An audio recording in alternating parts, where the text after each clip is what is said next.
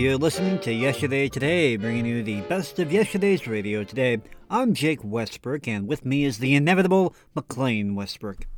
Inevitable? Yeah, I mean, you're always here with me, so inevitable, it's an appropriate adjective. It makes me sound weird. Inevitable, like I'm ominous or something. I could call you the ominous McLean Westbrook, or... Not really a fan of that one either. I'm just trying to do a little pre-show banter here, and you're complaining about the billing. It's so hard to find affable help these days. Affable? Where do you come up with all these descriptors, anyway? Well, I got a thesaurus for Christmas. I just wanted to show it off, that's all. Howdy-ho, fellas. How's every little thing? Oh, yeah, hey, Sydney. Not too bad, other than trying to record the show, so, you're kind of in the way. Oh, yeah, I think your recording light might be broken. The one out in the hall there, I didn't see it on when I came in. That would explain why everyone likes walking in on us in the middle of recording. No, it still works. The button's right here. See, it's on.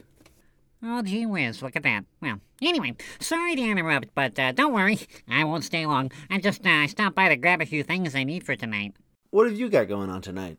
Well, you may recall my recent commitment to get on the good side of Maisie's dad by tailoring my personality to match every one of his hobbies and interests. It's an interesting way to win over your girlfriend's dad, but yes, we do recall that. I tell you what, it is not an easy task pretending to be a completely different person. The facade is extremely difficult to keep up. But anyway, the big guy invited me over to a little poker game he's having with him and his cousins.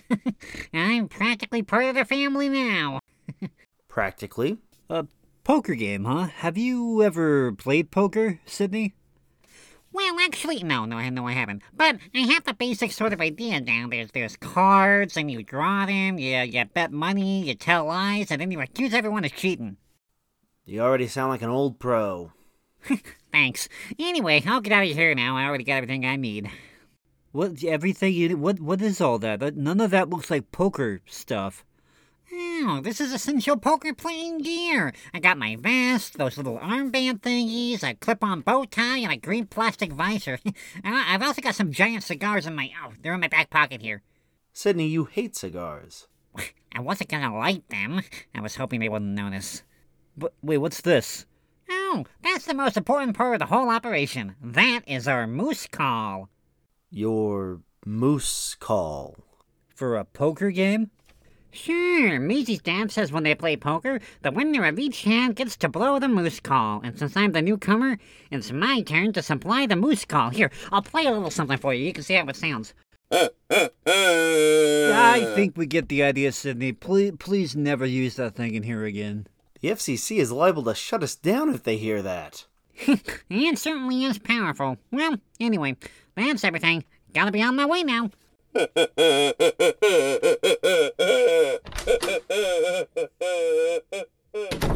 more I find out about our producer, the more I'm fascinated by the man. Oh, I don't know. I think using a moose call during a poker game is pretty common.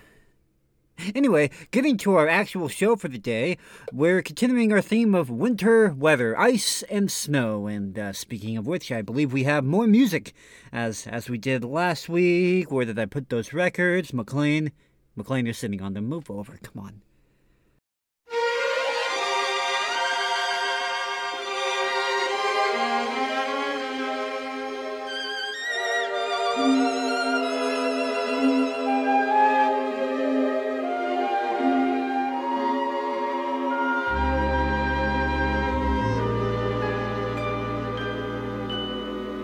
I never will forget the station where we met.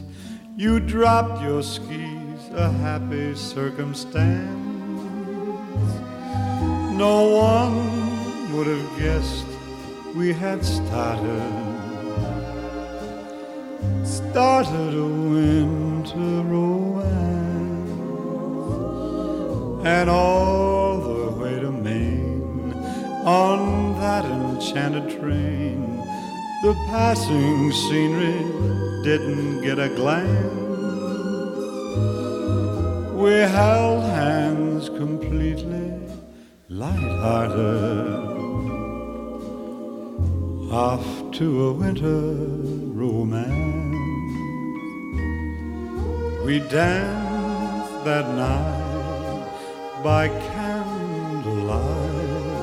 The world was white with snow. The way we felt, we never felt. The snow could melt and go. But though the snow is gone, the romance lingers on. And those who said it didn't stand a chance will know when they see us together that love's not controlled by the weather. And all of our summers we'll have our winter romance. The snow is gone, the romance lingers on, and those who said it didn't stand a chance will know when they see us together that love's not controlled by the weather. And all of our summers we'll have our winter romance.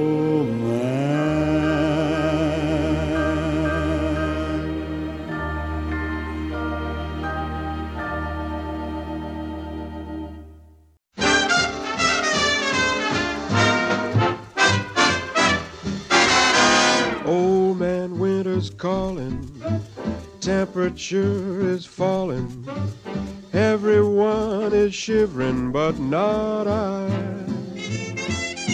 When you're in my arms, my heart's in the middle of July. Windows may be steamy, but my outlook's dreamy, picking daisies 'neath the snowy sky. When I touch your lips, my heart's in the middle of July. Summer roses hidden by the sleeve bloom on every street every time we meet. People who are loveless see me walking gloveless. They ask me how come, and I reply, since you said you're mine, my heart's in the middle of July.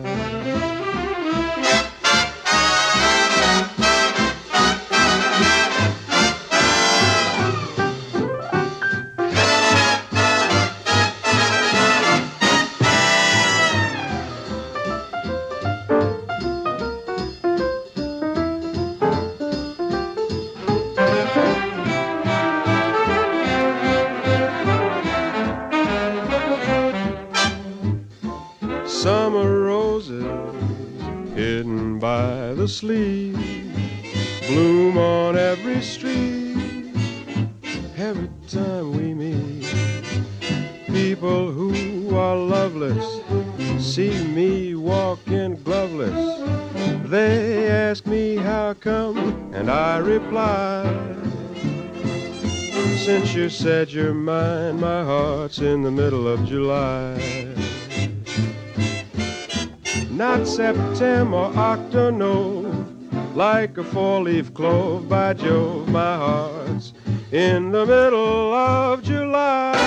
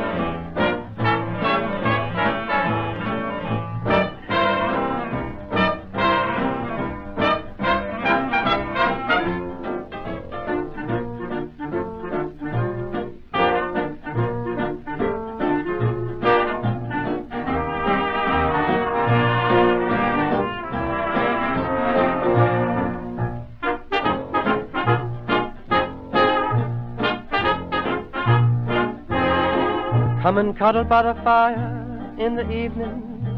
We'll forget about the snow and rain. While the skies are stormy, your arms will warm me. It's winter again. It's so thrilling when it's chilly in the winter, and the frost is on the window pane. Hear the sleigh bells ring, my heart is singing. It's winter again. The wind may blow, who cares? Just let it blow. I'll write to you love letters in the snow. Then we'll cuddle by the fire in the evening. We'll forget about the snow and rain. While the skies are stormy, your arms will warm me. It's winter again.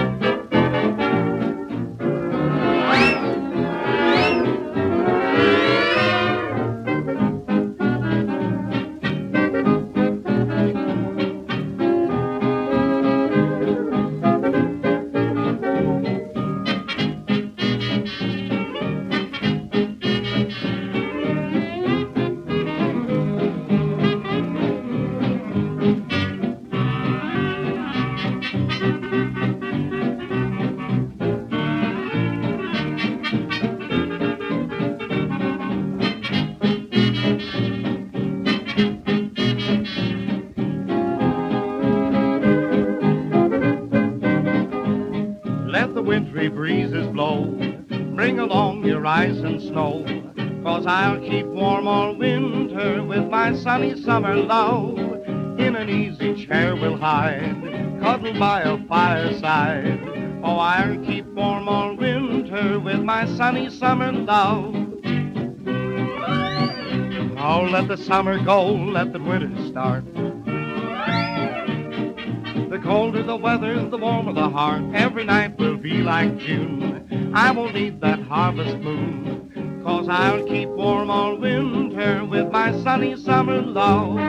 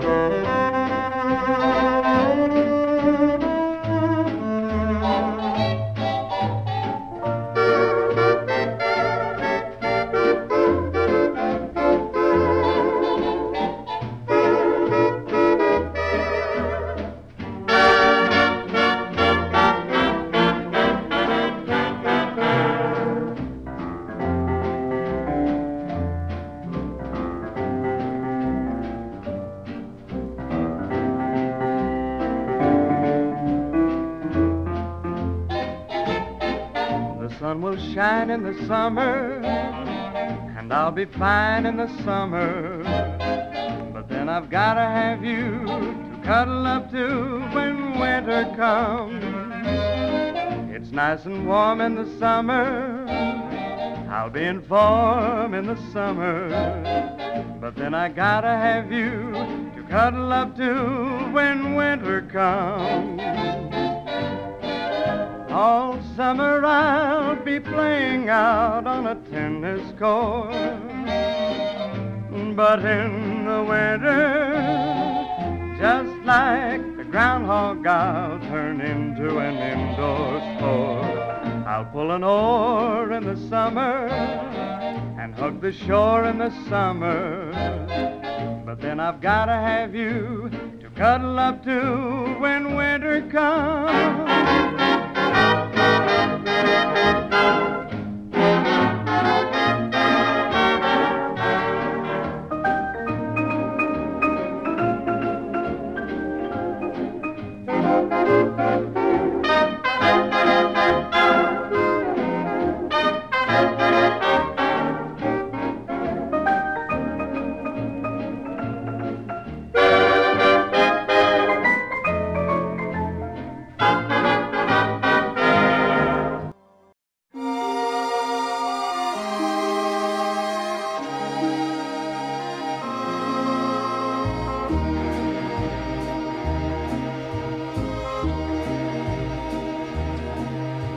Once I was alone, so lonely, and then you came out of nowhere like the sun up from the hill.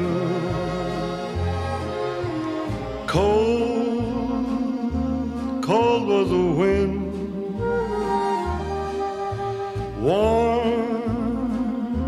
warm were your lips. Out there on the ski trail,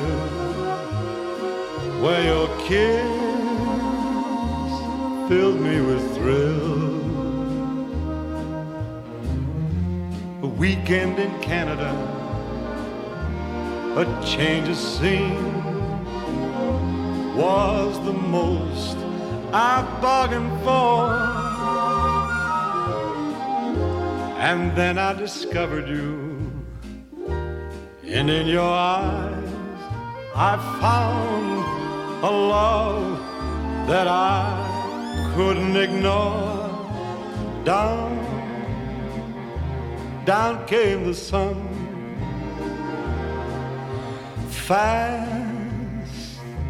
Fast beat my heart. I knew as the sun set, from that day we'd never part. Down came the sun. Fast beat my heart. I knew as the sun set, from that day we'd never part. Down came the sun. Fast beat my heart. I knew as the sun set, from that day we never part. We never part. We never part. We never part.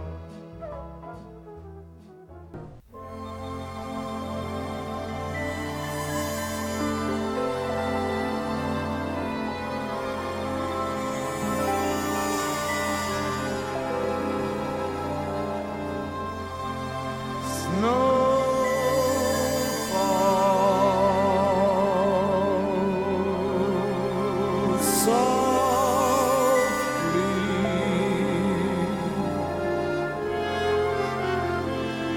gently drift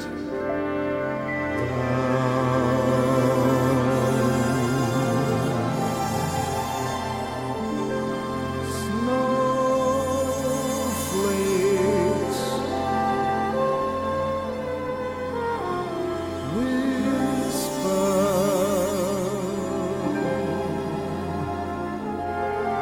'neath my window.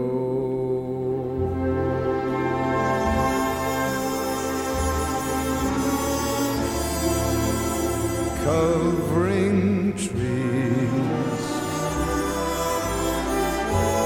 misty white,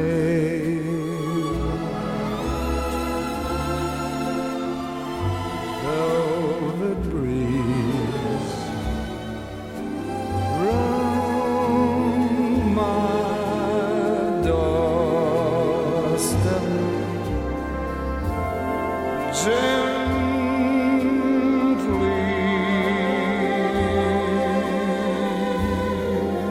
softly,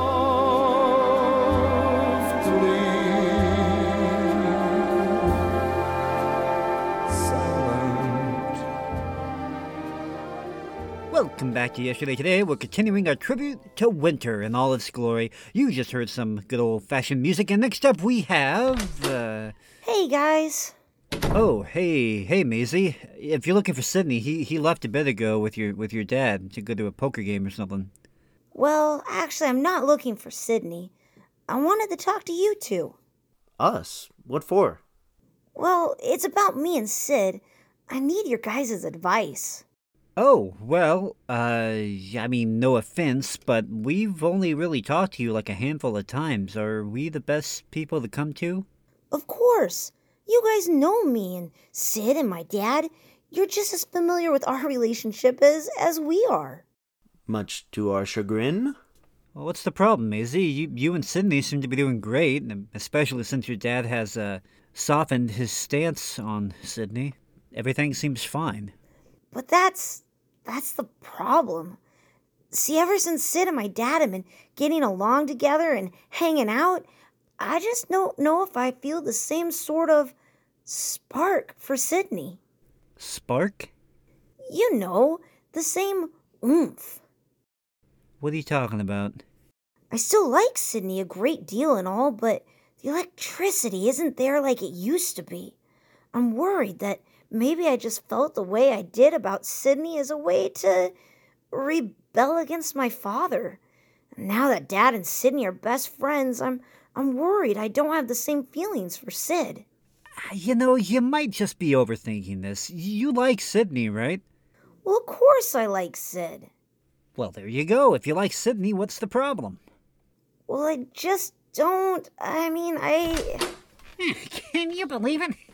I left the moose call in here. You can't have a poker game without a good moose call. I left it somewhere around... Maisie! What are you doing here? Oh, I was just coming to say hi to you. I thought you were still here. Oh, that's nice of you. That's my girl, Maisie. But I gotta be running. Me and your dad have a big poker game with his cousins. See you later. Do you think hearing the moose call helped your perspective on Sydney, or? I don't know.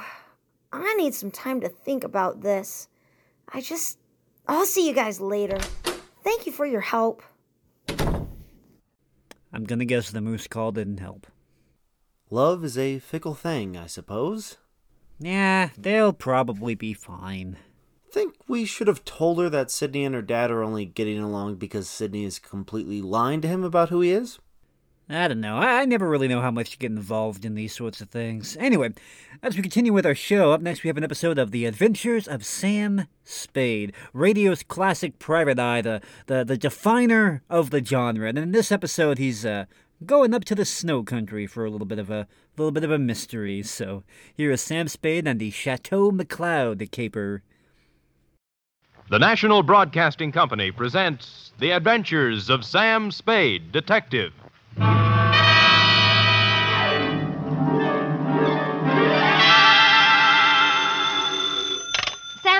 Detective Agency. Me, sweetheart. How was your vacation, Sam? Who said it was a vacation? Well, I thought you said you were going skiing for a weekend. With me, F, it's always work. Do you know you can get killed on skis? If you say so, Sam. Yes. Most people just break their legs. Most people pick some easy little slope, the cowards. But I know a ski run up near a town called Lucerne that's sudden death. I know a ski run called the Backbreaker. Really? How dull. And one they named Suicide Drop. Effie, stop trying to top me. You just can't. This was the deadliest ski country ever seen. You just sit there while I do a Christiania swing down Market Street, a Gelände sprung up the stairs, and a Telmark right through the door with a tale I took out of the deep freeze only last night. The Chateau McLeod caper.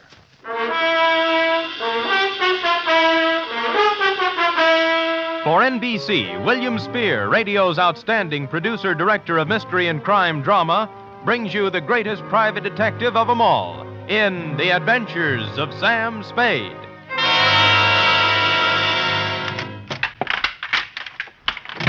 Effie!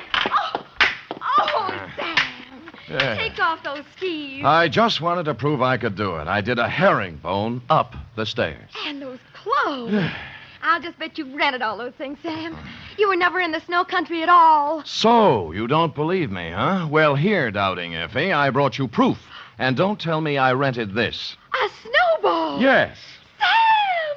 A real snowball. Yes, I brought back 2 of them in a thermos bottle. Where's the other one? I threw it at a policeman. It was freezy, soaked with water and ice. Oh, Sam, you're wonderful. I can't believe that you had trouble this weekend. Oh, no? You cut that snowball open and you'll find a blood-stained bullet inside of it. And behind the bullet lies a tale. Ready? I'm always ready, Sam. Yes. Date, fill it N2, Sierra County Sheriff's Office, Lucerne, California. From Samuel Spade, San Francisco, license number 1375596. Subject, the Chateau McLeod caper. Dear Sheriff, you run a neat little county up there at Sierra, and I hate to be snide, but when my train steamed into the cold mountain air of your lovely little village of Lucerne, I knew the chill of death was afoot. It had to be. The place was too beautiful to last. The background hills were right out of the Alps, the snow from Grandma Moses, and the rustic buildings that snuggled under the mantle of white were just too cute for words. It was abnormally perfect. Something had to give. Hello there. Well, You were the only young man who got off the train. Are you from McLeod? well, I'm supposed to find a Chateau McLeod. Oh, what do you know? I got the right man on the first try. Good. Rufus sent me down to pick you up. You could pick me up almost any time. Well, that took a little chill off the day. Shall we go? Ooh, mush. Mush.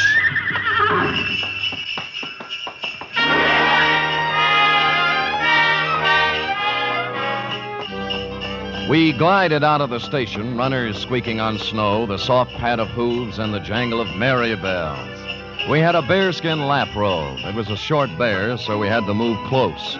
Her cheeks were apple red, and her silk brown hair flowed in the spanking breeze. Oh, it was a scene that will forever be etched in my memory. Rufus tells me you're an advertising genius. Well, I have placed a few ads in my day, mostly help wanted. Aha, don't kid me. He says you're going to put the McLeod canneries right on top with a new campaign. On top. You know, you're supposed to have a big name. Just 8 letters, Sam Spade. Oh? Well, I'm Rita Parker. I'm supposed to be Rufy's girlfriend. Of course, I think it's only to make his wife mad. But it's fun up here. Yeah, so this is my first trip. Oh, well, then you're in for a treat. That is, if abnormal psychology appeals to you. What does that mean? The McLeod guest register is always full of dynamite. Oh. For example, this weekend reads thusly. Rufus McLeod with half of the money in the world trying to get the other half. Good. His wife, who has an interlocutory decree. Mrs. Interlocutor. Yeah, Cora. Yes. Her boyfriend, Paul Endicott, gigolo type. Charlie Allison, co-worker and friend to Rufus. He's a food technician or something dull. And then there's Tozier Svenborg, ski instructor, who comes down like a wolf on the fold. And people like that. Yes, well, I'll never remember all the names. I'm in the ad game, you know. It's initials to me. I call people, RL, TS, NTG, and, you know. Well, the names don't mean a thing. Just remember this. Every 30 seconds, duck.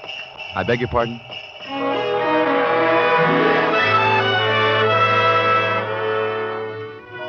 The McLeod estate was 8 miles out of town, and it seemed we were there in no time at all. Rita Parker hustled the Alpine buckboard mare into a stable while I went up to the chateau to meet my employer, Rufus McLeod. It was more of a Swiss chalet, you know, where the second floor is larger than the first. And I guarantee that no one in Switzerland could have afforded this chalet, even with the second floor the same size as the first. I walked in and found Rufus, big and red-faced, standing in front of a fireplace that could easily have roasted a brace of oxen, rump to rump. Of course, you're Sam Spade. I am, Mr. McLeod. Well, you came at an opportune time. There's no one around to overhear our conversation. I suppose you wonder why I hired a detective for a place like this. Well, not especially. I go where the people go, and the money. You'll be paid well for your time and trouble. I must be quick. In essence, this is my situation. Yes. Earlier this week, I received an anonymous letter saying that if I invited the guest list I'd planned for this weekend, there might be serious trouble. Here's the letter. Keep it to yourself. It's a Los Angeles postmark. I see. Well, we might start by tracing down this typewriter through an L.A. detective agency. Every one of my charming guests is from Los Angeles. One of them wrote it, if you ask me. Very likely. I want to know who wrote it, if I can, but more than that, I wonder what serious trouble the writer is referring to. The girl you sent to pick me up said you had a very volatile group of people assembled. Yeah, perhaps they're high-strung individuals, but they're civilized. I'm sure their conflict would never get beyond a cutting phrase or two, or perhaps a punch thrown here or there. Well, then you really don't believe you'll have any trouble? Yeah, I don't know. I thought it would be advisable to have a man like yourself around. Yes. One who deals in trouble professionally. Perhaps if things do get out of line, you can help repair the damages or even prevent things from occurring. Well, I'll do my best, Mr. McLeod, but it's not easy to look for something when you don't know what you're looking for. Oh, here they come, Spade. Oh. Back from the ski runs. Oh, I told them you were handling an advertising campaign for my canneries.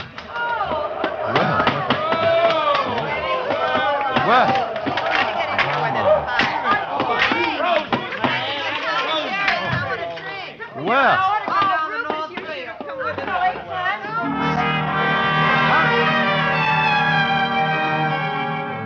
They came stamping in, pulling off gloves, unzipping parkas, and if it hadn't been for the grown-up dialogue, looking all the while like a group of carefree children. It was hard to believe that the chill of death was also in them even then. I couldn't keep my eyes off one of the particular members of the group, Mossberg ski boots, Chinese vermilion downhill pants, and a candy-striped parka, which she now pulled over her lovely head. The sweater she wore underneath was, I'm sure, designed for someone much smaller. A dachshund, perhaps? Is this the advertising man you've been telling me about, Ruth? Oh, Mr. Samuel Spade, my half-wife, Cora. Well, how do you do? Glad you came, Sam. We can always use another sport in the crowd. Hey, everybody, shut up! Introducing the incomparable, fabulous Mr. Samuel Spade. Yes. Hiya, Sam. I'll give him to you fast, Sam. Me, Paul Endicott, Rita Parker, Charlie Allison, Tosia Svenborg. Charlie's the one who doesn't ski. I'll take snowshoes any day. I can't get anywhere in snowshoes. You've heard, perhaps, of the tortoise and the hare? Rufus, ring for some drinks. Tom and Jerry's, hot toddies, coffee, grog, something. We're having hot buttered rum. The stuff's warming in the kitchen. Well, get it up, get it up. Right away, Cora. And as for the rest of you, ready? A one, a two, a three. What? Oh, Phil, yeah. dear old Maine, shout till the rafters ring. Stand and drink a toast once again. Let every loyal Maine man sing. Oh, bo-de-do-de-do. Ring to all the happy. They took up the song with a gusto, lifting imaginary drinks into the air, and it was all very jolly. For a party that was supposed to be fraught with danger, this one certainly started out in just the opposite direction. The drinks came, and things got even merrier. Lunch was served, and afterwards I slipped into some outdoor gear and strapped on some skis. Everybody scattered different directions. Rufus McLeod and I skied to a place 3 miles away called the Halfway Cabin. Between the chateau and the cabin was a small lake called Royal Lake, completely frozen over. Rufus stood in front of the cabin, firing a .30-30 at a target set up down in the woods to the east. What do you see through the glasses, Spade? 2 bullseyes and nothing outside of the 8-ring. That's great offhand shooting at this range and standing on skis. Well, I can do much better than that. Watch this.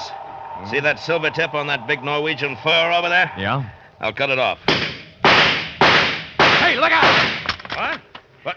Well, he came swooping out of nowhere, Spade. I swear he did. Well, I think you hit him. Who is it? It's Paul Endicott. No, he's up. Good. There's Cora with him. Well, you told me nobody was supposed to be skiing in that area. Yeah, they're not.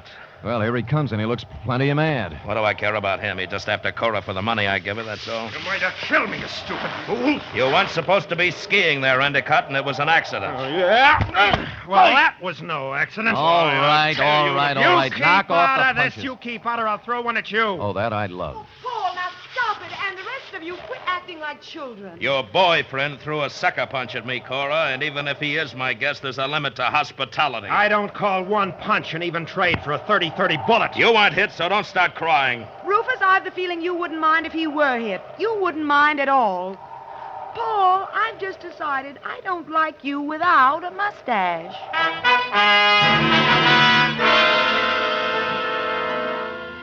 Well, from then on, everybody dropped the pretense, and you knew where you stood.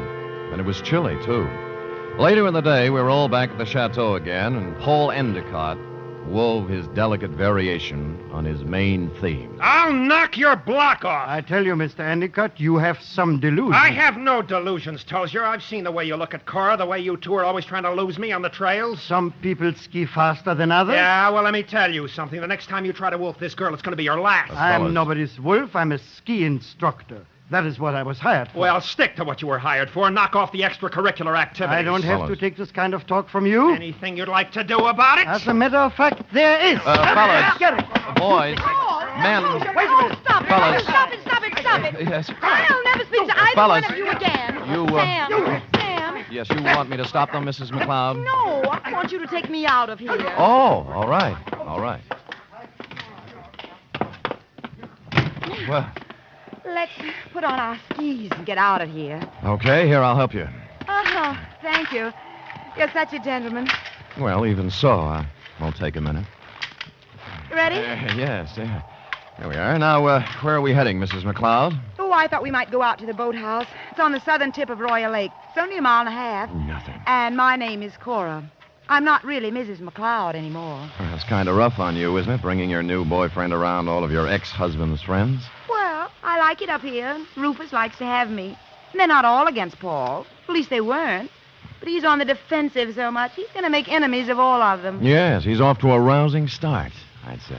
You know something, Sam? I don't care about Paul Endicott, really. Or Rufus McLeod, or Tozier Svenborg, or anybody. I just care about Cora McLeod.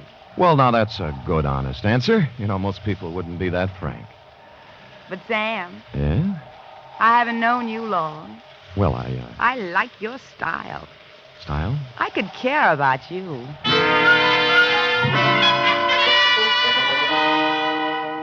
It broke my heart not to stop right there on the trail and kiss her because that's what she wanted me to do. So that's why I didn't do it. And I'll never turn down anything better. Well, next scene, a boathouse. And when we got there, it was not at all the way I thought. A food technician and close friend of Rufus McLeod was there, working on something that baffled me at first. It's an ice boat, Mr. Spade. That's what it is. Belongs to Rufus. Yeah, I don't think I've ever seen one up close before. I'd take you for a ride, but this one needs a lot of work before anybody could use it. I'm just puttering. What prompted you to come out here, Cora? Because Paul and Tozier Svenborg got in a fight over me, and I got tired of the whole thing. Sam and I went out for some air. Oh. Well, glad you did. I was getting a bit lonesome. You see, Sam, they always leave me in a cloud of snow on their skis, and I just plod along on snowshoes all by myself. Well, maybe we can go walking together sometime. I used to be able to shake a pretty good snowshoe. It's a deal. Tomorrow morning, I'll show you the place. Sam, I think I'll stick around here and help Charlie with the ice boat. Oh. Unless you're crazy about ice boats, why don't you go back to the chateau? We'll be there in time for dinner. Well, I don't need any engraved exvitation. I hope you catch a common cold. The trouble with that girl was that she only wanted one man at a time around her. Back at the chateau, there was no one but the cook, the Marjorie Main part. Too tall. As supper time approached, Rufus came in, then Rita, then Cora, then Allison, and finally Tozier, in that order. And the order is important, because you see, nowhere in the list is the name of Paul Endicott. He didn't come in for supper, nor for the next 3 hours. It was dark by then, and Rufus McLeod was worried about Endicott. So we fanned out in a searching party. I was alone when I found him. He was lying in the snow, 300 yards west of the halfway cabin. There was a .30-30 slug in him. Period. End of Paul Endicott.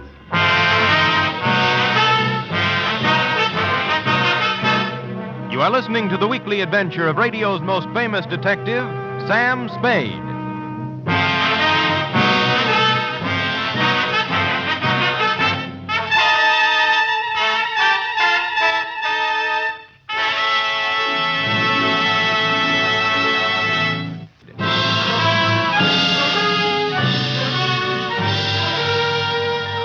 There were no ski marks near the body of Paul Endicott, just his own. Somebody had drawn a bead on him in the dust from some distance. I started to look for the rest of the searching party and then changed my mind. If the body of Endicott wasn't found, the murderer might wonder what happened to it, get worried, and make a mistake.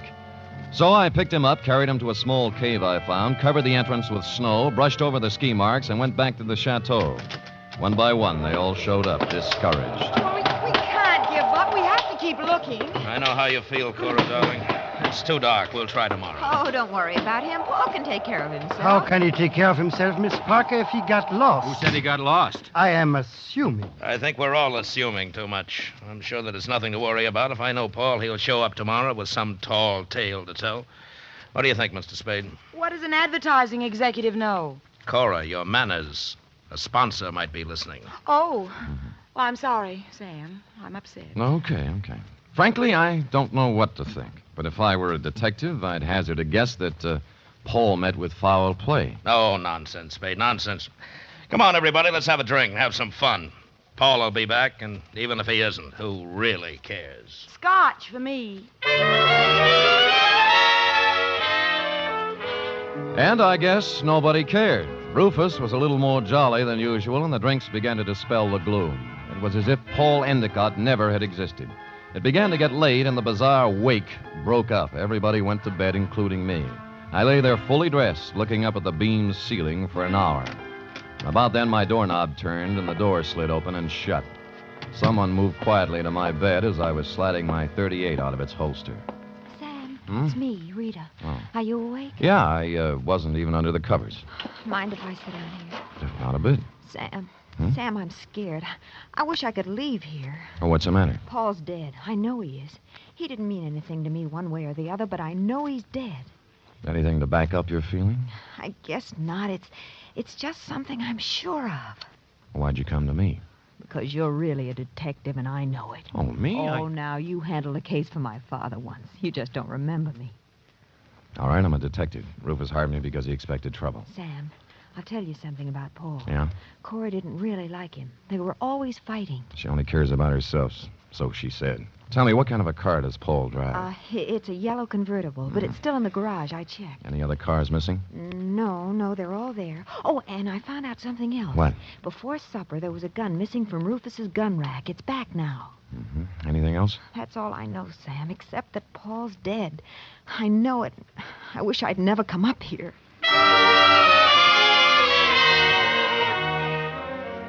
After she left, I dressed for outdoors and climbed through the bedroom window. It was still and quiet, and it was a quarter moon when I skied away from the chateau. I wanted to look the land over myself before the next day, when the clues, if any, were trampled into the snow. When I passed the northern tip of Royal Lake on the trail to the halfway cabin, I saw a new set of ski tracks heading into the woods where I'd found Endicott's body. I followed them, and they went right to the cave where I'd hidden him. And he was gone. I was standing there, pondering this, when I thought I saw something move in the trees to the west of me. I stood stock still. That was a mistake. The bullet splintered a tree next to me, and I shoved off as fast as I could. There was no second shot. I circled around in the trees trying to catch sight of someone. Nothing. I kept in the shadows and made for the halfway cabin. It was dark and quiet, at least until I opened the door. I tried, but he had the advantage of surprise and some kind of a club. I ended up on the floor with someone sitting on my chest. All right, I have your gun. You make one wrong move, Spade, and I'll use it. It's got bullets in it and a hair trigger, so be careful. We could use a little light. As you see, there's Paul Endicott's body. Yeah. Why did you find him, Tozier? You're only putting a noose around your neck. You're a very perceiving man, Mr. Spade. How do you figure I did it? I talk better on my feet. Just remember the gun. If you didn't kill him, how else would you know where the body was? Because I know this country like the back of my hand. He had to be somewhere. You are the killer, Mr. Spade. Me? Why, I do not know. You found the body before anyone else could. Hid it, then clumsily tried to hide your tracks. Don't be silly. Why would I come back? A murderer always worries about his crime.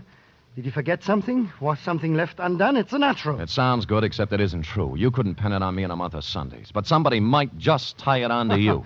That's what you think. Do you know what I'm going to do now? I wouldn't want to guess. The shots came pouring in through the window, and Tozier Svenborg went down. I saw the flash of a face outside and was gone. I kicked at the lamp, threw the place into darkness, and lay on the floor. Then I crawled over to Svenborg and took my gun back. Well, that was a surprise.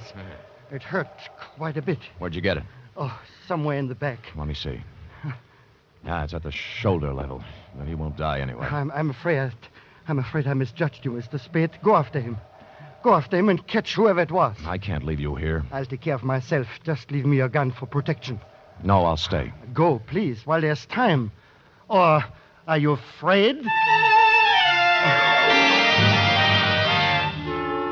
I was, but I gave him my gun and left. Outside, there were many ski tracks, but a fresh set led left from the halfway cabin down.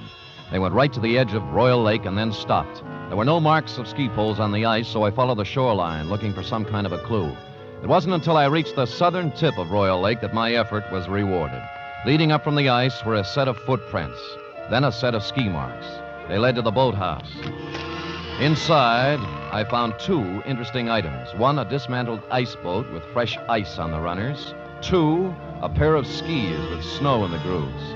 I made my way along the beaten path back to the chateau, circled it once, found interesting item number 3, and went in. Well, what were you doing up, Spade? Did you hear the shots, too? Yeah, I thought I'd look around. It's cold. Woke me out of a sound sleep, Sam. What was it, you know? Well, I didn't find out about the first shot, Mrs. McLeod. That was fired at me. But the next 3 were fired at a man named Tozier Svenborg. Oh, no. Tozier? How did it happen, Spade? What's it all about? He found Endicott's body in the woods. Dead? Very. I told you, Sam. I told you. Told him what? What do you know about it? Nothing. I just had the feeling, that's all. You know something. Now tell us or I'll slap the rents right out of your hair. I don't know anything at all. I just had a feeling. Who shot Tozier, Spade, and why? I don't know. I was standing with him in the halfway cabin. Somebody shot through the window. Didn't you see them? Don't you know who it was? I was too busy ducking to look. Just answer me one thing. Have any of you been out? Of course not. No. I haven't, and Mr. Allison's in bed. Of course, they all lied. McLeod's shirt was stained with sweat. He'd been moving fast somewhere. The ski pants sticking out from under Cora's robe were wet, and Rita Parker was now dressed when she wasn't before. I was trying to figure out something to say when Charlie Allison came out from his bedroom, rubbing sleep out of his eyes and pulling a robe on. What's going on here? What's all the excitement about? They found Paul, dead. And somebody shot Tozier. No. Where is Tozier? In the halfway cabin. Well, let's get him to a doctor. I'll call one from town. Why don't you go up and get Tozier? I'll have a car ready, and we'll take him right into the Lucerne Hospital. Wait a minute. What about the murderer? Who did the shooting? Nobody's getting out of my sight. It had to be one of us. Why, Cora? Well, it wasn't just anybody. We're the only ones left walking. Why don't you ask Sam? He's the detective. Detective? Yes, I hired him because somebody sent me an anonymous letter saying there'd be trouble. You knew there was going to be trouble, Rufus. Somebody else knew. Then why did you let people come up here? Yeah, what's the big Why idea? did you do... Wait a minute. Spade, what did you find out? Well, if you'll all wait here a minute, I'll tell you. When I circled the chateau before I came in, I'd seen footprints leading to a window, not mine. That meant somebody else used the back way in and out, too. I wanted to find out whose window it was, and of course, while I was looking, I remember the apparently dismantled ice boat and the fact that a set of skis were in the boathouse. It took me about a minute to find the right room, but somebody knew it. All right, Spade, stand where you are. Allison, you might be a great food technician, but you're a lousy killer. Yeah, well, at least he didn't get her. And neither will you.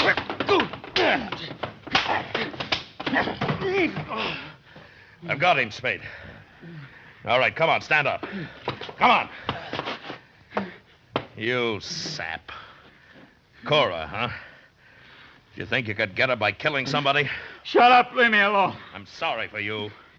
Sorry for anyone that ever knew her. I'm sorry for myself. She loves me, you fool. What's the matter? I was sound asleep. We found our killer, Mrs. McLeod. Charlie? Yes, baby,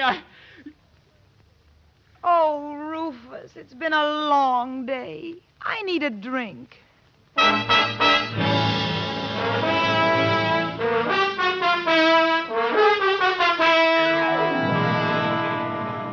And that goes to show you how cold it can get in the snow country. F. Period. End of report. Sam, why would a man do anything like that? When he knew he couldn't get away with it? Because he was stupid, Effie. People must have told him 1,000,000 times if they told him once, crime just doesn't pay. No. Yes. Now, go and type that up, will you? Go on, scamper, scamper. Woof.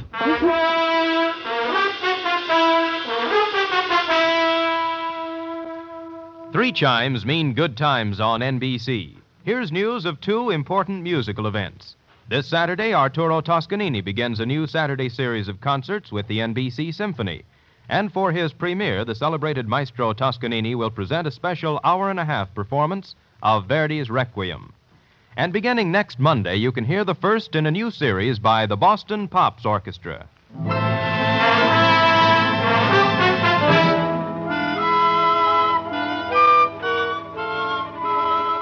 Here it is, Sam. All typed up. All but the P.S. Page, that is. What P.S. page? Why should it need a P.S.? Sam, you know that this report, to borrow a phrase from you, is full of holes. My phrase? I wish I'd never said it. Now, for instance, who sent the note to Rufus? Paul Endicott. He expected trouble. That's why he was so belligerent to everybody. All right. Yes. I'm going to come right out and ask you. Good. Why did Allison kill him? Well, I thought it was rather obvious, Effie. Cora was leaving Rufus McCloud for Allison, but because Allison worked for McCloud until Cora's divorce was final, they didn't want Rufus to know about it. So they used Paul Endicott as a decoy love affair. But I'll bet Endicott didn't want to give Cora up. I'll bet that was it, Sam. Effie, I don't know how you ever guessed. Endicott saw in it a chance to pick up a buck with a little blackmail. It was just a wild guess, Sam. Yes. And, of course, Allison did ski, didn't he? What do you think? Well, how else could he get around so fast? And he made such a point about those snowshoes. Sam? Yes? If I'd written the caper, I'd have covered that up a little. Come here. Oh, I'm sorry, Sam. I guess I shouldn't have said that. Huh? You certainly should not have. You know there's only one thing around here you're supposed to say. Yes, Sam, I know. Shall I say it? Make it fast. Good night, Sam. Good night, sweetheart.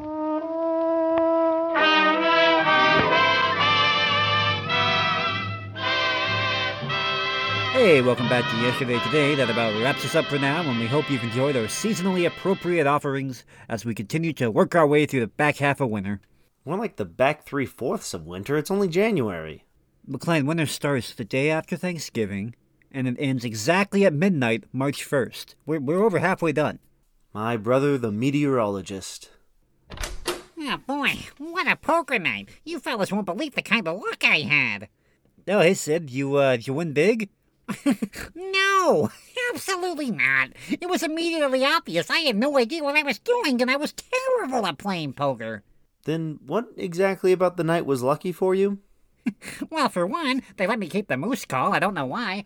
Man, this thing is fun. But also, Maisie's dad and his cousins, they ended up beating me so badly that they loved me. They want to play poker with me every weekend. Congratulations? Thanks. You know, turns out I can't bluff to save my life. I'm terrible. It's kind of funny since you've been doing such a good job at lying to Maisie's dad about all your hobbies and interests. Yeah, well, I mean, in that situation, I actually am bluffing to save my life since Maisie's dad would kill me otherwise. But anyway, I'm gonna get a move on mopping these floors. With the amount of money I'm losing at poker from now on, I need all the work I can get. I'll be in the broom closet. Yeah, Sydney, if you get a chance, you might want to talk with Maisie. Oh, what about? Just, about you and her dad and, Oh, she doesn't have to worry about us anymore. The future looks bright. Anyway, I'm off to mop. Oh, you gotta know when to hold 'em. Know when to fold 'em. Know when to hold 'em. If you want more Yesterday Today, visit KISU.org or wherever you get your romantic comedy soap opera podcasts. Thanks for listening, and we'll see you here next week.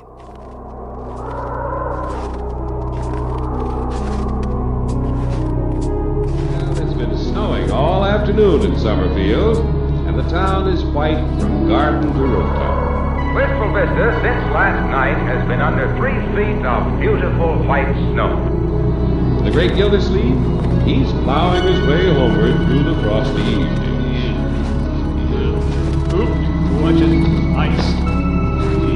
The town looks like it had just been engraved by Currier and Ives. It's a pretty scene, the glow of lighted shop windows on the new fallen snow. I love snowdrifts. Yeah, and you know what? I never seen the snow so deep. But wait a minute. What are those shadowy little figures doing on that vacant lot? Oh, they're making snowballs. Hey, remember when we were kids in Peoria and I built that big hollow snowman with a tunnel under it and I'd crawl into it at night and talk to people when they walked past? Wasn't that fun? Well, that's till my school teacher went past with a new boyfriend. Uh-oh, they've spotted the water commissioner. Look out! Ow! Who threw that? Oop! Right. Hey, cut it out! These darn kids down my neck. Run for Gildersleeve, head for Floyd's barbershop. You're right past my ear. She says, oh, look at the cute snowman. And I tip the snowman silk hat and says, you're cute too, kiddo, but who's your friend with the jazz bow tie and the bell-bottom face? Well, look what flew in, the old snowman. Them kids out there get the range on you? Yeah, darn little lips. They hit me with everything but their galoshes. Well, let's face it, you ain't a bad target. Well, her boyfriend started kicking the bajunior out of the snowman, and I quick ducked out of the tunnel, ran around the block, and come up behind him weeping because they ruined my snowman, and she made him give me $1 to stop bawling. Snow in my ears. Down my collar. They've been pasting everybody. I've had people running in here all afternoon. This darn snow. In my pockets. Yeah, those blasted kids. I cried myself into $22 that night.